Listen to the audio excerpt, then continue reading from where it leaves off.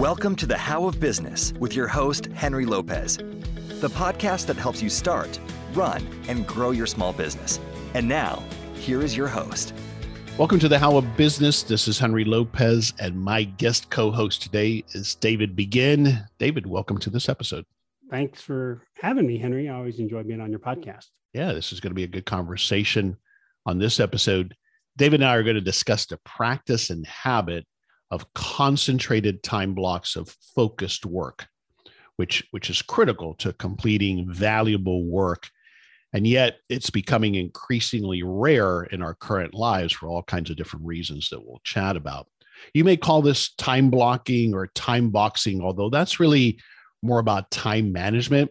You've probably more realistically heard it referred to as focus time, or as we're going to explore, both David and I read Cal Newport's book named Deep Work. We'll discuss just a few key points from that book. We're going to try to do it justice. But the book, again, is Deep Work by Cal Newport. And we encourage you to read this book to learn more about this important topic. And so that's what we're going to explore on this episode, deep work, especially from a small business owner's perspective. To receive more information about the How of Business, including the links to the show notes page for this episode, and how you can continue supporting my show and receive exclusive content and discounts through a Patreon membership, please visit thehowofbusiness.com. Also, I want to take a moment to thank a couple of my listeners and a couple of my coaching program clients as well, Sylvie in Minnesota and Blair in Vancouver. Thanks for listening and for the opportunity to serve as your small business coach. All right, let's get into it, Dave. Let's talk about deep work. I think I'll start it off by defining the problem. And this is kind of a breakdown that's similar to what Cal Newport covers in the book. But again, let's give you the definition that he gives. And again, we're talking about the book, Deep Work, Rules for Focused Success in a Distracted World by Cal Newport. He also authored a very popular book entitled So Good They Can't Ignore You. And he coined that term deep work in a series of articles that he published in his popular blog entitled Study Hacks, Decoding Patterns of Success. So here's his high-level definition of deep work from the book.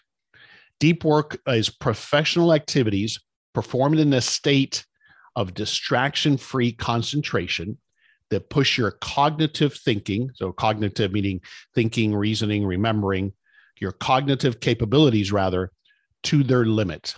These efforts create new value, improve your skill, and are hard to replicate. So that's the definition. We'll start with David for deep work.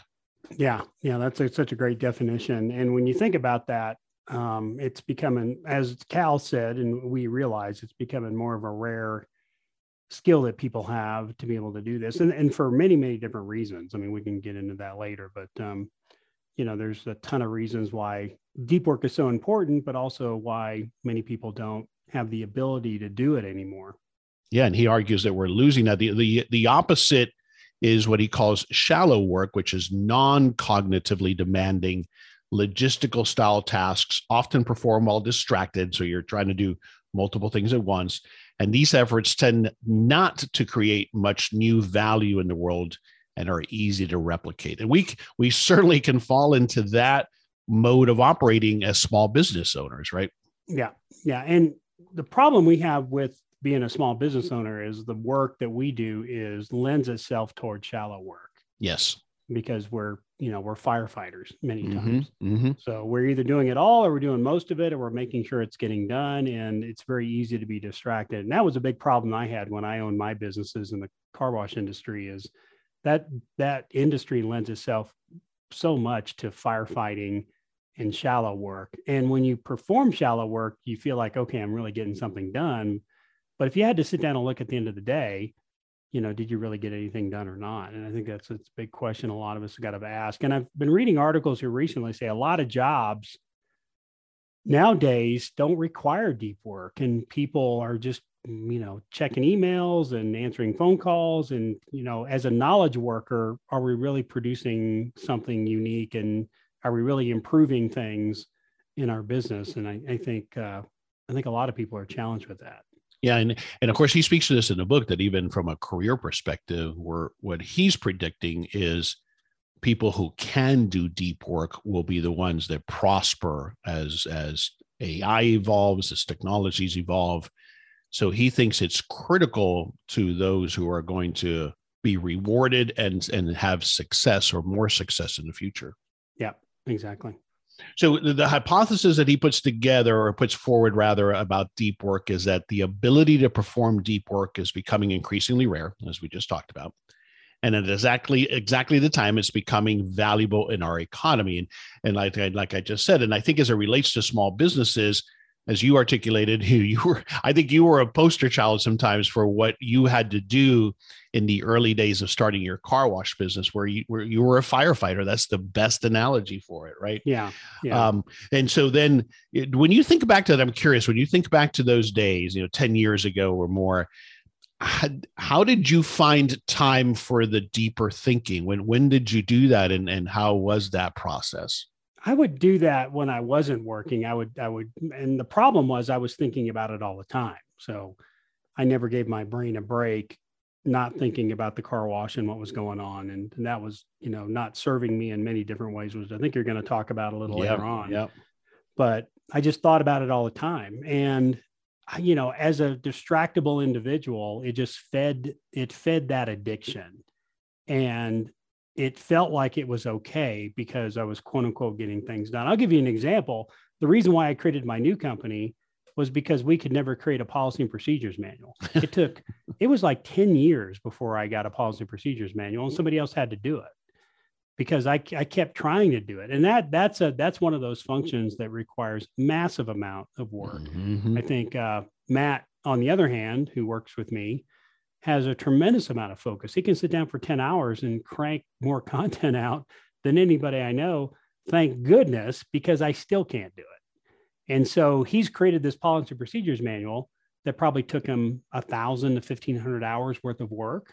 That's an example of what deep work is. And most of us either don't do it or don't get much of an opportunity to do it. Yeah. And as business owners, we develop the opposite habit, which is that firefighter mode, especially in the early days of starting a business. I have to be accessible and available to everybody. I'm the one that has to make the big decisions. I need to be there every day. It's just all the classic stuff. All of the reasons why we work towards that owner independent business are for all of those things that we do. Those are habits that are contrary to deep work. Yeah. And it feels good. That's the problem. It does. Is it feels good as if you're getting something completed. But to me, it's like eating candy. It feels good when you do it, but then eventually you're going to get a stomach ache. Yeah. And so, but the other thing is there, we sometimes I wish we were in jobs and businesses that required deep work. Cal Newport talks about his ability to produce papers. I mean, and there's an index he was talking about in the book that professors are judged on, right? The number of classes they do, the number of papers they produce. If you're in a research institution, he's got a super high score, and he does a bunch of other things. So he's one guy that has really developed the ability to get a whole lot of things done, even more so than his colleagues are able to do in many cases. But because he's mastered this, but most of us aren't put in a position where we have to do this. And I almost wish I was in a position or a job where my job was just to produce content or do deep thinking, because going back and forth can be difficult. Absolutely. The other point that he makes is he doesn't do this by working more hours. He purposely does not work in the evenings. I think he doesn't work much on the weekends either. So it's not that he does that by working harder than the next guy, which is, again, what we were, I don't know, maybe indoctrinated, maybe our parents taught us this, is the whole, what we call work ethic. But there's this sense of pride and a badge that we put on ourselves being, I put in 80 hours this week, right? Well, yeah. And it's this whole mantra, I'm so busy. Like, that's right. How you doing? Oh, I'm so busy. Really busy. That becomes the answer now many times. And I wish, if we can communicate anything else, is working more is always not the answer. We can always throw more time at the problem, but we've got to, if we're going to be successful in a small business, if our small business is going to be successful, or we want to grow that small business into a medium-sized business, we got to be able to do the right things. And the right things does require this deep work, and it requires us to work smarter, which we've all heard. but it also requires us to pick the right things to do, and then to discipline or train our brains not to say, okay, I've just hit kind of a little bit of a lull. Let me get on Facebook and see what's going on. Exactly. We search for that really quickly, and we'll come back to that because those are such important things. I also want to come back to the point he makes in the book about collaborative deep work, because when I first started the book, reading the book, I thought where he was going to go is this is something you have to do by yourself. It's the only way to get into deep, concentrated work, but that's not necessarily the case, depending on the type of work that you're doing. And I know, you and I, for example, have locked ourselves into a meeting room before and done deep work collaboratively, right? Yeah. So that is not to say, the takeaway is not that deep work is always done in isolation or by yourself. Right. But sometimes it is. And a lot of times it is. Yeah. He talks about how to, define your space. It could be like your office. Is your office an easily distractible office or not? He talked about, either, turn off the distractions that are around you.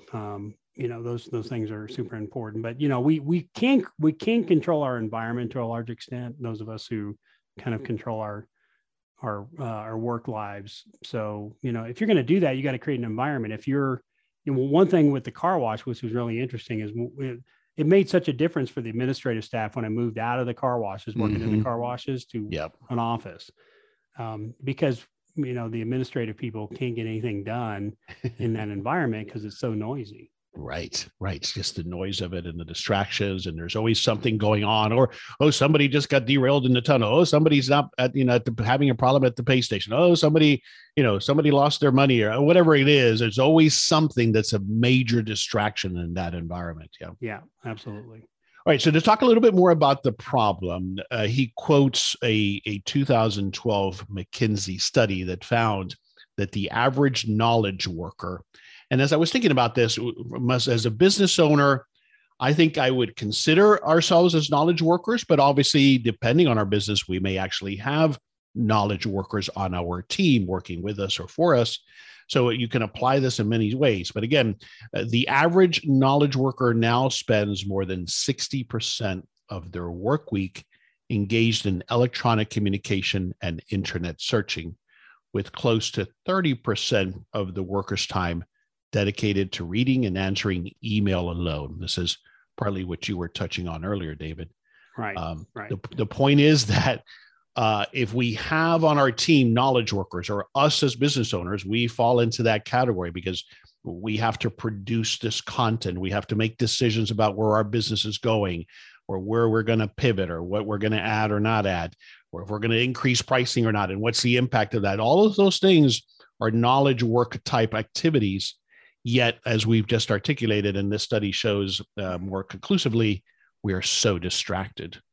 Yes, incredibly distracted. And doing shallow work, right? Yeah. So answering emails is shallow work. Looking at social media or reading the newspaper online sometimes is shallow work. So absolutely. So you touched on it already, but he lumps all of these technological distractions into what he calls network tools. So that includes email, texting, social media, and the like, all of those platforms, LinkedIn, Facebook, Twitter, all of those. And his argument, and I agree, is that network tools are distracting us from work that requires unbroken concentration, while simultaneously degrading our capacity to remain focused. Now, he goes on, I'm interested in your thoughts on this point. There's a couple points in the book where he thinks that it's irreversible, this damage that it does to our ability to go back to focusing. I don't know if I agree with that. What are your thoughts? I would probably disagree with that, because I don't believe anybody has limitations. So I believe if you want to focus on something and do it, you can do it. But I might be wrong about that, but that's just my core belief, that you can change anything about yourself that you feel like you need to change. Agreed, because later on, of course, as we'll talk about more, he talks about this being a habit. Now, habits are hard to break and new ones are hard to build, but it can be done. Yeah, it can be done.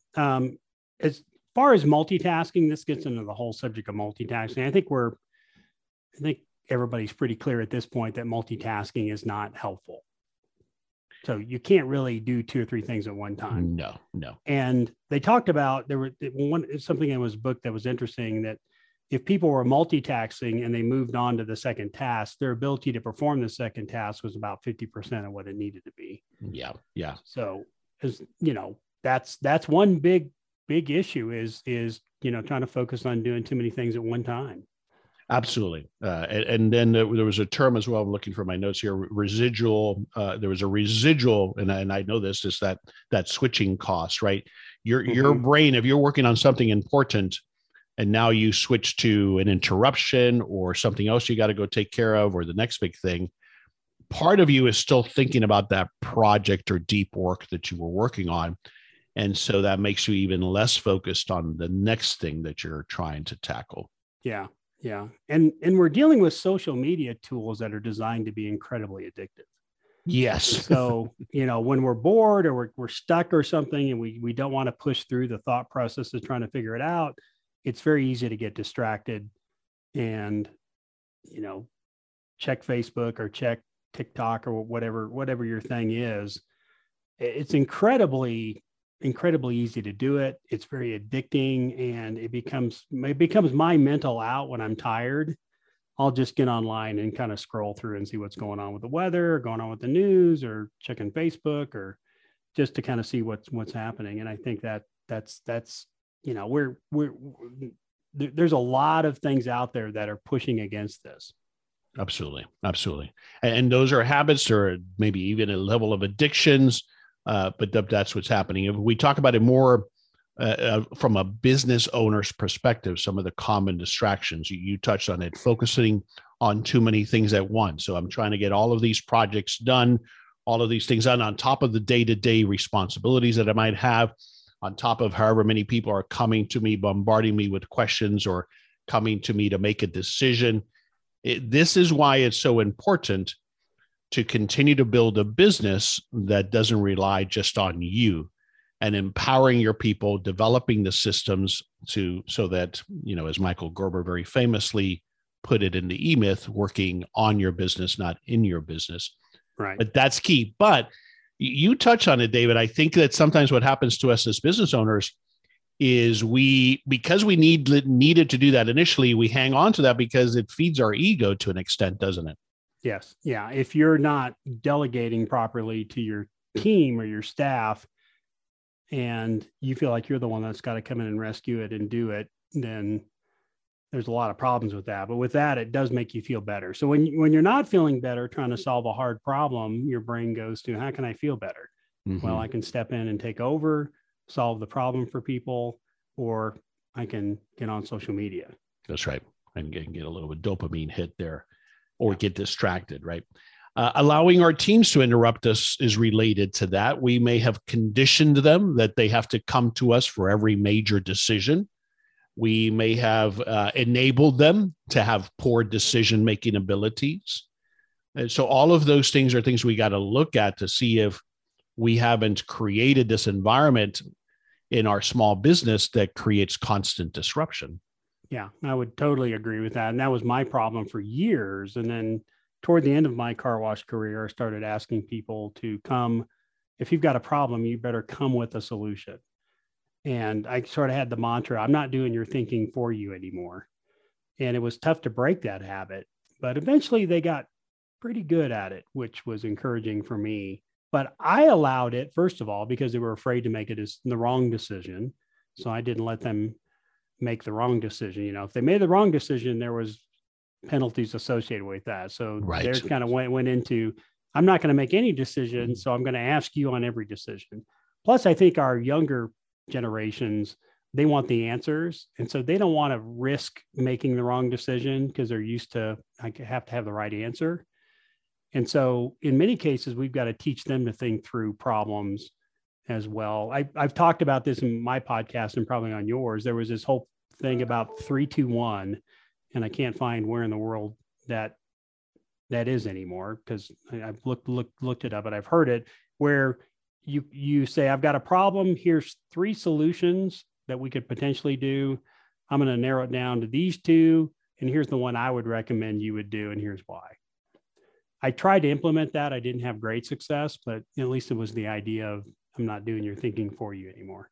But I think you're not giving yourself enough credit. Towards the latter years, you did have success with that because you really believed in it. In other words, I think earlier it might have been something that was interesting. I'll try this, but I'm not really buying it. But once you really realized the value of it, I think you were doing it well. Yeah. Like with when you brought on Matt, I think you were taking that approach very effectively. Yeah. Yeah. And I think I delegated the decision-making. The thing I struggled with was getting people to do this 3-2-1 idea. Yeah. Because you're helping them develop a habit, and it's not easy. It requires constant reinforcement. And they also have to trust that this isn't the latest management technique that you picked up at a seminar somewhere, right? That you really do believe this, and that I'm no longer going to face the wrath of David if I make a mistake, right? Right. And that you are really empowering me to make decisions and to think for myself. Yeah, you have to teach them to think for themselves, which encourages that. But you got to, like you said, you got to create a safe environment for them to make decisions. Hey, they're going to mess up. Let them mess up. Let them figure it out. They'll fix it. But it got so much better when people were coming to me with problems and potential solutions, because a lot of times all I had to say was, okay, that sounds good. Let's do that. Mm-hmm. I didn't have to put any thought into it. Yeah. And that's the big thing about, we've talked about this before, Henry, the decision fatigue that business owners get into, because they've got to make a ton of decisions on their own, plus everybody else's decisions. Right. And at the end of the day, you're just, you're fried when it comes to making decisions. So all of those are distractions that keep us from doing deep work. The other thing that is a distraction that I think a lot of times we don't think about is our clients, customers, patients. We allow them to, quote unquote, interrupt us. And what I mean by that is that certainly in the early days, we will jump through whatever hoop to land that engagement or get that customer. Oh, you want it at 7:00 on Saturday night? Of course I'll be there, right? So we'll do those things. We will make those sacrifices, understandably, at first. But what I find is then that becomes just the way that you operate. And first of all, people will abuse that, right? Because they want what they want now. Yeah. But you have to set boundaries. Otherwise, that consumes your ability to do deep work. Yes. And I think that's where you come into time blocking. I think we're going to talk about that a little later on, but that's where maybe you block times for different activities. And I worked with a lady when I worked in software. It was interesting. She would never return emails or phone calls until the afternoon. Mm-hmm. And she just said, I don't return calls until the afternoon. And it was the first time I ever heard anybody say that. Yeah. And that took some discipline, right? Plus she may have lost some customers, clients. I don't know what business she was in, that were like, oh, no, I'm not going to deal with it. And that's okay. That's okay. Right. These are my rules for me to get the work done that I need to get done. Yeah. And I don't think she probably didn't lose customers. I think she just trained her customers that you'll hear from me in the afternoon. Well said. And most times nothing's an emergency. That's right. Makes it an emergency, but you can talk to somebody in the afternoon. That's okay. Absolutely. Especially if you in fact do. In other words, there's a difference between having that rule or having a rule that says, oh, but now I'm tired. Now I'll get back to them tomorrow. And now you develop a reputation for somebody who doesn't follow back up. It doesn't return your call. And we've had those relationships as well in business. Sure. And it seems like more and more often people ghost you. And where when you and I started in business, it was appropriate to follow up with people and call them back. And even if you had to say, no, we're not going to do it, you went to those levels of you would do that. But now a lot of people just don't do those things, which drove you and I crazy, but we've accepted. That's the way it is. Exactly right. It drives everybody crazy, of our generation in particular. So we touched on switching costs, and I just want to briefly summarize on that point, because I think it is a misconception that you can do any kind of significant or deep work simultaneously, juggling multiple projects. It just cannot be done. They've done multiple scientific studies, evaluations. Lots of people have written about this. It just doesn't work. And you can do it for superficial tasks, for those kind of things that don't require deep thinking. But if it's a major project or something you really got to spend some time on thinking about, you have to focus on that one subject. Yes. Yes. You had mentioned it, but in the book, he calls it attention residue as well when you try to switch from one thing to another. That's correct. Yeah. That's where that 50%, you're only able to focus about 50% because of the residue from the other task. The danger is, again, as he argues in the book, that you can lose your ability to perform deep work. We already expressed our opinion on that, but I think what I will take from that is that, as with any other habits, the longer you ingrain a habit in yourself, in your organization, the harder it is to change, right? Right. And I think it gets to that level where it becomes an ingrained habit and your brain becomes rewired. So you rewire your brain for distractions. And I think that's where maybe it gets more difficult to change that. You can do it, but it's much, much more difficult to try to change it versus keep it. Yeah.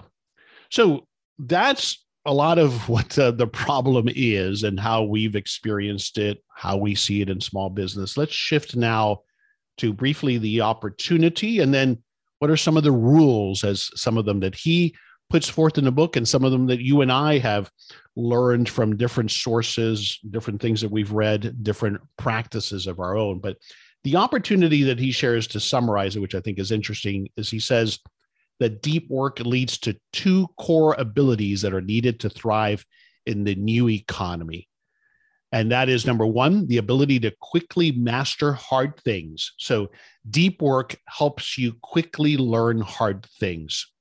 And number two is the ability to produce at an elite level in terms of both quality and speed. You know, you mentioned the point about how many of these papers he can produce without adding extra hours, just by being focused. So deep work helps you produce at an elite level. I want to talk about the first one primarily, and I wanted to ask you, as I was doing the research and reading the book, I was thinking about you on this point about the ability to master hard things. You have always, one of the things that's always impressed me about you is the ability you have of learning new things. For example, when you got your pilot's license, but more importantly, not too long ago, when you got your commercial rating. You were doing that in the middle of juggling out. You actively had the car washes, you were juggling a lot of things. How did you find the time to concentrate on that deep work?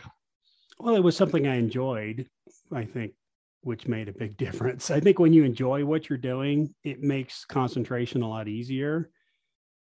That's one of the things. The rest of it, I don't know. I mean, I just used to work like a maniac. You know, when I owned the car washes, I was working all day and all night a lot of times. And when you and I were trying to start multiple businesses, we had a lot of different ideas and different thoughts going on. And I was working 8, 9, 10 o'clock at night, most nights. So I was throwing quantity at it. I don't think I was throwing quantity. I wasn't throwing quality at it. So do you think it took you then, as a result, longer to get your commercial rating, as an example, than it would have if you had blocked out some deep work time? I think I did it within a pretty reasonable time frame, but I don't know. I'll be honest with you. I don't know how I did it. Well, one way you did it, you spoke to, which is you sacrificed a lot of other time. In other words, you just threw in more time. Yeah. Yeah. I was never very good of how do I utilize my time. It's only here recently where that's become top of mind for me, but I considered my time like an unlimited resource. Yeah. And I've paid the price for it. I think I've paid the price a little bit from a health perspective. I think I've paid the price from, I didn't spend as much time with my kids as I probably would like to have, where I think you did a better job of focusing on that. I felt like if I was providing for my family, then that was the most important thing. And, they'll love me if they get to go to college, Right. but that wasn't right. I never prioritized those things that I should have been prioritizing, and work was always the number one thing. And there's some real regrets in there for me that I wished I would have done it differently. Sure. Yeah. You sacrificed some things that now, looking back, you wish maybe you had not sacrificed as much in. Right. Yeah. Okay. Let's go ahead. I'm sorry. Yeah. So I didn't really have to, right. This is great information for me now, and I'm trying to apply it, but I never applied it. Yeah, no, I mean, and if somebody would have told you to, you would have just completely ignored it. So, well, because I didn't know how to do it, right? I didn't. Yeah. Nobody ever said, "Hey, Dave, why don't you think about working smarter?" Because that's how we did it in the software business. Yeah, We worked harder, right? We that's the way we learned. Saturday morning. But the thing is, though, it gets more ingrained because, hey, look, I'm having success, right? Yeah. Yeah. My career progressed, and then my businesses are flourishing. So, what are you arguing with? And I think that's also goes back to why Cal makes the point, in my opinion, and my interpretation, as to why it's hard to reverse once you're down that path. That's right. Because there's a lot of things that come alongside you and say you're doing great. You're doing good. You're working hard. There's nothing. And all of those external signals of success are blinking green. They're saying, yes, yes, yes. Look, you've got 2 of the most productive car washes in the industry. You had success in your career. You're a pilot. You've done this. You've done that. You must be doing it the right way. Yeah. That's exactly right. So, okay. Let's talk about some of the rules, and some again, these are some from the book, and some of that you and I have learned and applied from other areas in our experiences in life. But he talks about picking a depth philosophy, and this is what I took from it. Tell me if you got a different interpretation. Essentially, to simplify it, that you have to either choose an approach where you eliminate everything else, maybe like the person you just mentioned, where she doesn't answer emails or anything until the end of the day, or you do time blocking. Some approach to that effect. I think that as small business owners, most of us, as we just talked about, can't get away with saying, I'll return your call tomorrow, or to my manager, hey, I'll talk to you next week. I'm deep in a project right now. So I think we have to take the time blocking approach to our depth philosophy. What are your thoughts? Yeah, I would say the vast majority of what the type of work that we do and the listeners on this podcast do is probably more conducive to time blocking. I think it is difficult to eliminate and because the jobs that we do don't really require it. If you're a solopreneur and you doing like a doctor, for example, you're dealing with patients. You're not making money unless you're seeing patients. So you can't eliminate that. So you've got to go into a time blocking mode.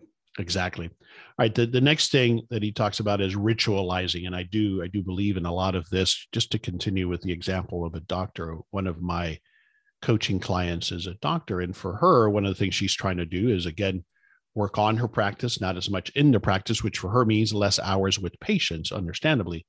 But she finds that if she's there physically at the practice, she gets sucked into it, right? So it's best for her to do her deep work or her outside of seeing patients work somewhere else, home office, wherever else it might be. And I know for you, again, and I fought you for a long time, but the desire to have a separate physical office away from the car washes was huge for you when you made that move, wasn't it? Yeah. It really got us focused, got the administrative team doing what they're supposed to do, got me from showing up to the car washes every day, which wasn't necessary since I hired Matt. So it made a much better environment from getting getting work done. What is there? I know for me there is, but what times of the day are best for you to block out deep work time? I'm much more productive in the morning, and typically early morning, because we're early risers. We get up, around 5 o'clock. And so I usually block off a couple hours in the morning to get other things done. And about 7 o'clock, I'm raring to go. I usually am at my desk somewhere around 7, and I've got 2 or 3 hours, probably till 9 or 9:30. That is probably my best time. So early morning for me. How about you? Early morning is the worst time for me because that's usually when I'm getting my best sleep because I have so many sleep issues. So my productive deep work times are actually sometimes in the evening. Or it could be, 10 a.m. to lunchtime. I have a productive window there. After lunch, as most people do, it's a lull, right? Because I'm processing the food. So I have these blocks in the day, usually in the evening. Sometimes I do most of my writing at night. And that's when I get into another productive mode. Yeah. I think the takeaway here is a couple of things I want to talk about. First is you have to understand and acknowledge your personal rhythms and whatever influences that. The challenge, though, for small business owners and why your model typically works better is that morning is when you're more likely to not be interrupted by your staff, by your team, by the operations of the business, right? So often for small business owners, if you can block out and if you are productive in the morning before your business starts, I think that's the most powerful time to do deep thinking if possible.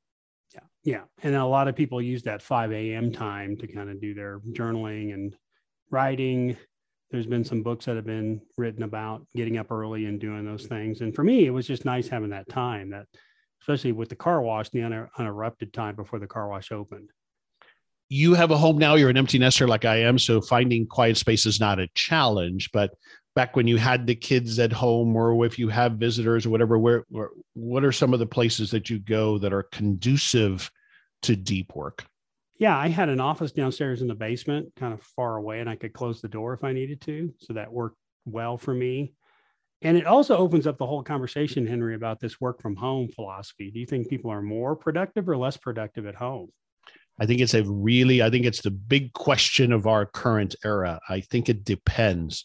I think that what you're going to find is the reason why corporations in particular, maybe not so much for their knowledge workers, but they're anxiously awaiting the opportunity to say, come back to work. It's just right now they can't get away with it, right? Because the employees have more control right now because it's such a tight labor market. But I think that there's so many distractions working from home for most people. For me, it's fantastic, but I've been doing it for 20 plus years. Yeah. Yeah. So I think that if you can create a space that is separate and allows you to concentrate and do deep work, then yes, it's fantastic. If your space doesn't allow for that for all kinds of different reasons that might happen at home, then you're going to have a hard time doing deep work in that space. Yeah, that's exactly right. And it goes, this whole work from home idea, it'll be interesting. Which way it goes. And there's arguments for both sides, right? You don't have the commute issues.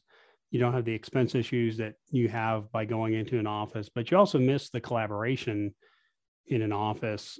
And a lot of people don't like working at home. So what are they, what do they do? Exactly. So, and I think what's happening is the in-between, the hybrid, which is part of what we're trying to serve with the business that I'm a minority partner in, Office Evolutions, which is to provide a co-working or shared space that's close to home, but not home. Yeah. Yeah. And that's another solution for people if they need to get work done. And for your doctor client, for example, maybe working at home isn't effective for them and working at the office isn't effective. Maybe getting a shared space that they can go to 1 or 2 days a week where they're going someplace completely different where they don't have the distractions might be helpful. Absolutely. We have plenty of clients that do that, that come, they are home-based, home office, but when they need to do that concentrated work, they'll come and rent a small conference room and lock themselves in there and do deep work. I do think I have found over time, even though I work from home very effectively, nonetheless, I have used sometimes changing it up. I might go to a library. I might go somewhere else where I can find a quiet space. I'm not a cafe type of person because I get distracted, but everybody's different. So find the point here on ritualization is to find what is it that is conducive to your thinking and producing great work. You and I are going to hopefully go down to Key West later this year. We were going to, and then it got postponed by COVID, but we're going to go see Hemingway's house, right? So Hemingway, when we go see that house, you'll notice that over the carriage house, a separate building where they used to put carriages and then those became garages. And the second floor was his writing studio. And then there's a little catwalk that goes from the second floor of the main house over to that studio. And so that's where he would go religiously every day. I forget how many hours he would block out and he'd go write. Famously, he was asked, how are you so prolific? How is it that you write? And he says, I just write every day. I just write every day. Mm-hmm. But that was his space where it was conducive to him. And of course, he had multiple spaces because he only lived in Key West for a period of time. He did the same thing when he lived in in Cuba, not in Havana necessarily. But the point is that deep work that's required for creativity or anything related to our business, sometimes we have to find the right space that motivates and is conducive to it. Yeah. And I would put Hemingway in that category of people that have to do deep work. Their work is deep work. And That's so right. they don't have a choice. If they're going to get it done, they've got to develop a deep work mentality like that, where they can sit and do something for hours and hours and hours. And I think that's way on the other end of the spectrum from most of us, where we've got to figure out how to do a hybrid. I wish we could be like Hemingway, where we didn't have any distractions. Our job was just to write a book, and we could focus all our efforts on one thing. But the reality is, as business owners, it doesn't work that way. In fact, going back to the point I made earlier, often it's collaborative deep work. And Cal Newport talks about this in the book as well. I mentioned that you and I have done some of that, but one of the ways I also see business owners doing this effectively is taking your leadership team off site, or one or two of your key people somewhere other than the office, where you lock yourselves in a meeting room and you think together. And I think that's a very effective way to address it in small business. Yeah, I would agree with that. Matt and I will take a day and go skiing. And if we're not already up in Breckenridge, we'll drive up there. And that's 2 hours of time that we've got together to talk about things. And then when we're skiing, on the chairlift, we're talking about things. And in the evenings, we're talking about things. So just getting yourself out of that environment, or your normal environment, sometimes makes a big impression. Right. As we've touched on, to me, the approach that we have to take as small business owners is to be ruthless about planning and time blocking. I like to take the approach of planning out my week, but then on a day-to-day basis, of course, you're making adjustments for the reality of what might have come up, but trying to block out those focus blocks or focus times and being realistic. In other words, it's not realistic if you've never done any of this to say, oh, okay, well, Wednesdays, I'm going to block out the entire day for deep work. That's not going to work. That's just setting yourself up for failure. In fact, I think for me, this is what works for me, that if I try to do deep work for more than about an hour, I start, my abilities start to wane there towards the end. That's my attention span for a lot of deep work. For you, it might be different. You have to find out what works for you, right? Yeah. And I think mine is probably around an hour. I think Cal Newport talks about the window is usually for the people that are really good at it is about a 2-3 hour time block. Yeah. Yeah. But I want you to think about, if you're not doing this, to work up to that. Don't set that as a goal your first week in blocking out deep work time, because you're going to be frustrated when you fail at it. You have got to first set up this environment. You first have to show your people and train them and educate them on how you want this time to be respected. And you have to have done a lot of the work ahead of. If you are in an environment like we described, where everybody has to come to you to make a decision, everything has to go through you, where you're going to find it hard to block out much time then that's uninterrupted. Right.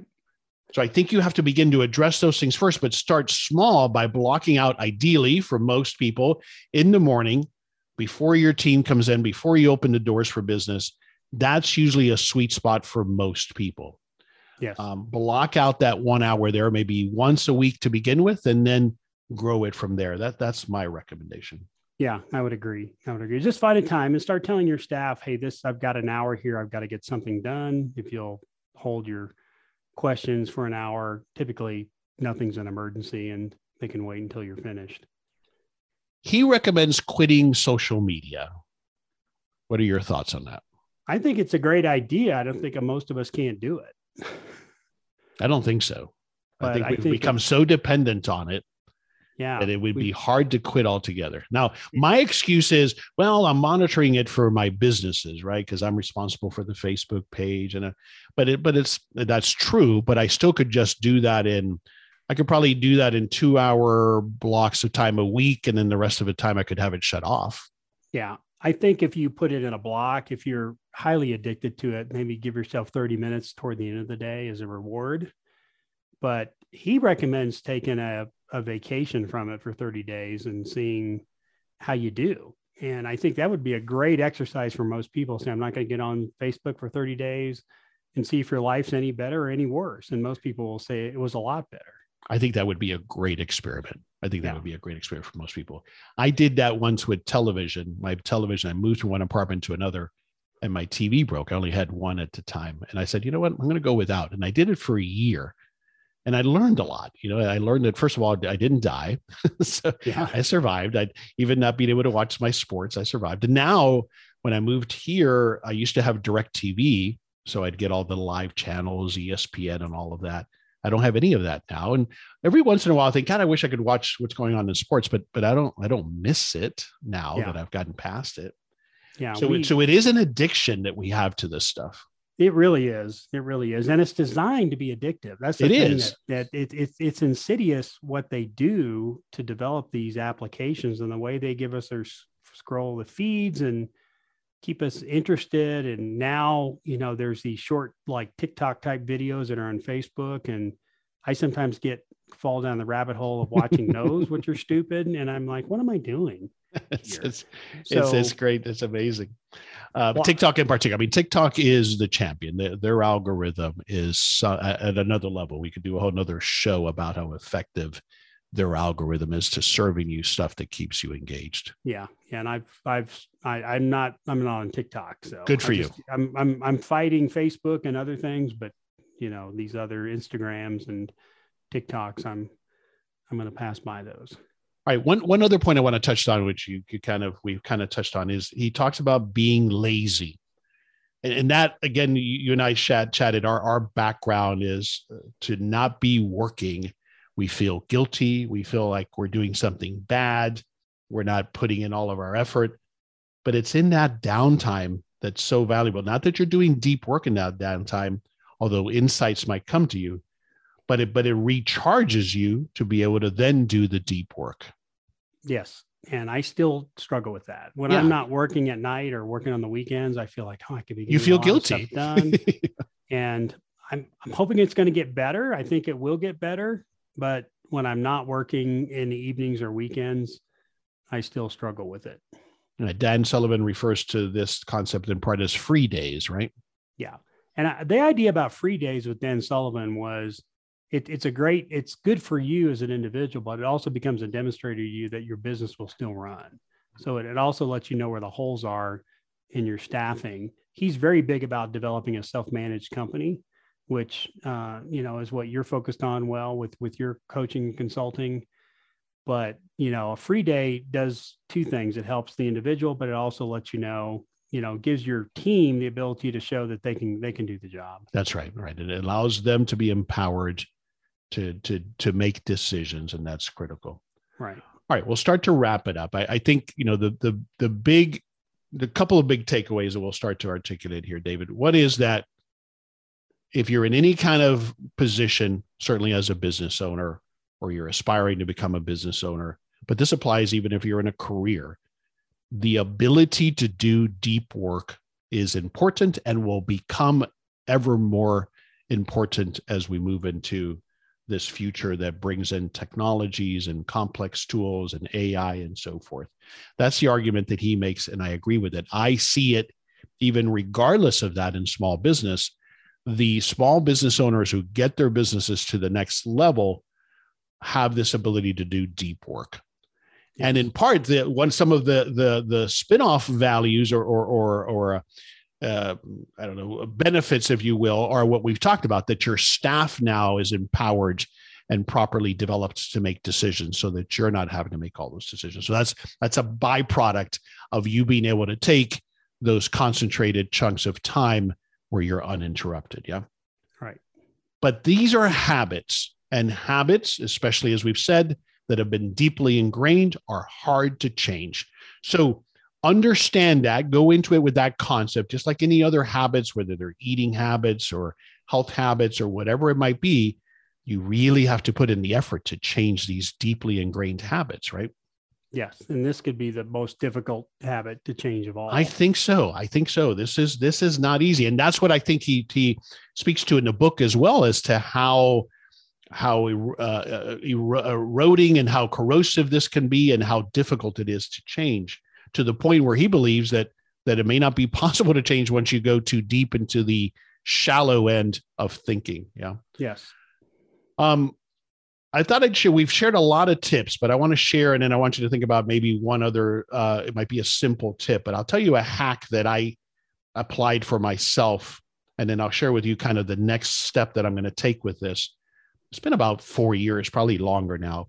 I used to have for my Outlook email where every time I'd receive an email, it would notify me, at the bottom of the screen, it pops up new email.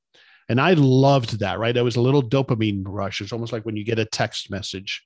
Oh, somebody must be needing something from me or some new information, right? Yeah. It'll distract me from this work that I'm doing that maybe I don't really want to do. I turned that off, and that tiny little thing was magical for me in improving my ability to concentrate and my productivity. What I'm working on next when I'm doing deep work is, of course, to have email shut down altogether.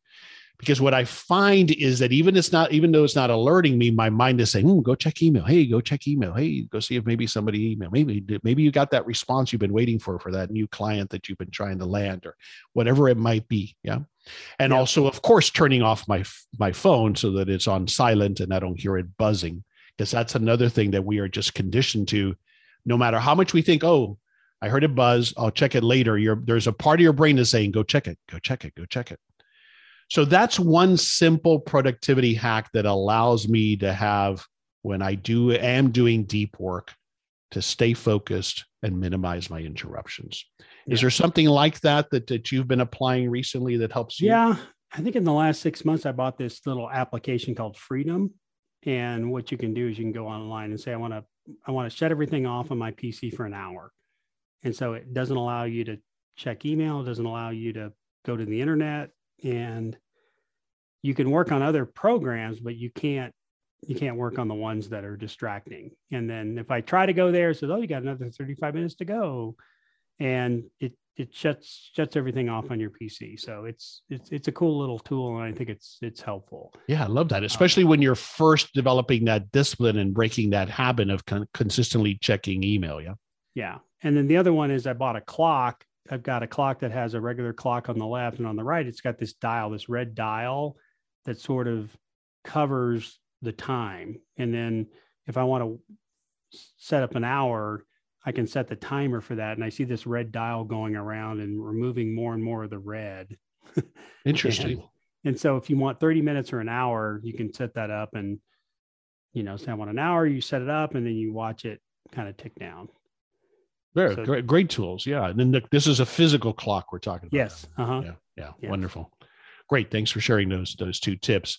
As we've alluded to, we've spoken about related topics to this in previous episodes. Just want to highlight a few of them, and I'll have links to them in the show notes page for this episode at thehowofbusiness.com. But on episode 283, I interviewed Chris Ward and we talked about time management techniques. On episode 52, I had Lauren Midgley on and we talked about productivity and also some of her time management techniques. And then I did a solo episode 232, where I talked about more of these types of personal productivity tips and hacks. So those are some other episodes of The How of Business that you may want to listen to as you're developing the skills and the habits that help you get to more productive, deep work time.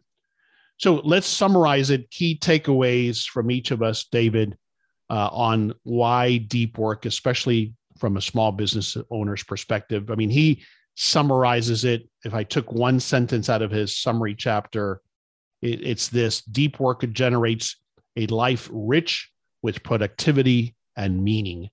There's a lot in that statement, but when I take it and how I translate it to me as a business owner, this influences so much about being a business owner that it's so powerful. Because again, as we said, it allows me, if I start to develop this habit of blocking out deep work blocks of time or focus blocks of time, it means, if I can do it successfully, it means that I have started to, or I have developed a business that isn't completely dependent on me, that I have put in place people and I have empowered them with training and with systems that allow them to operate the business to a great extent. I'm not saying it operates without me entirely, but I am able to then dedicate time to thinking about where I take the business next, to making those hard decisions about the business that someone has to make that require deep thought, And that's going to make me so much more fulfilled and not feel like I'm running around like a crazy person trying to spin all of the plates to keep my business or multiple businesses going. So that's what, at the end, what I take from all of this and how important deep work is. What are your final thoughts? Yeah, I think if you're going to have a successful business, you've got to be able to do these things, first of all. Second of all, think about people who are in careers who, if you say, oh, that Henry Lopez, he can get things done. He gets so much done. Well, the only way that Henry gets to do that is if he focuses on deep work. And so if you want to be somebody who's going to be, if you will always have a place in this world if you can get deep work done. Mm-hmm. And in this day and age, I think that's a great thing to have on your resume, that you can get things done. And at the same time, we're in an era with the most number of distractions keeping us from that deep work. Yeah. Fighting for that time in our minds and in our lives to keep us away from that deep work. So we have to be ruthless about blocking those things out, about saying no, and about developing this habit and being selfish about getting this deep work onto our schedule on a consistent basis.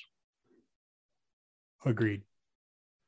All right, we'll wrap it up then, David. Any last words before I wrap it up? No, thanks for having me on this podcast. Enjoyed it and love talking about these types of topics. Yeah, this is huge for both you and I. We've seen it impact our lives from both sides. And so that's why I wanted to have this conversation with you. I wish all of you listening the best as you start and grow your successful and profitable small business. This is Henry Lopez. My co-host today is David Begin. He hasn't passed yet.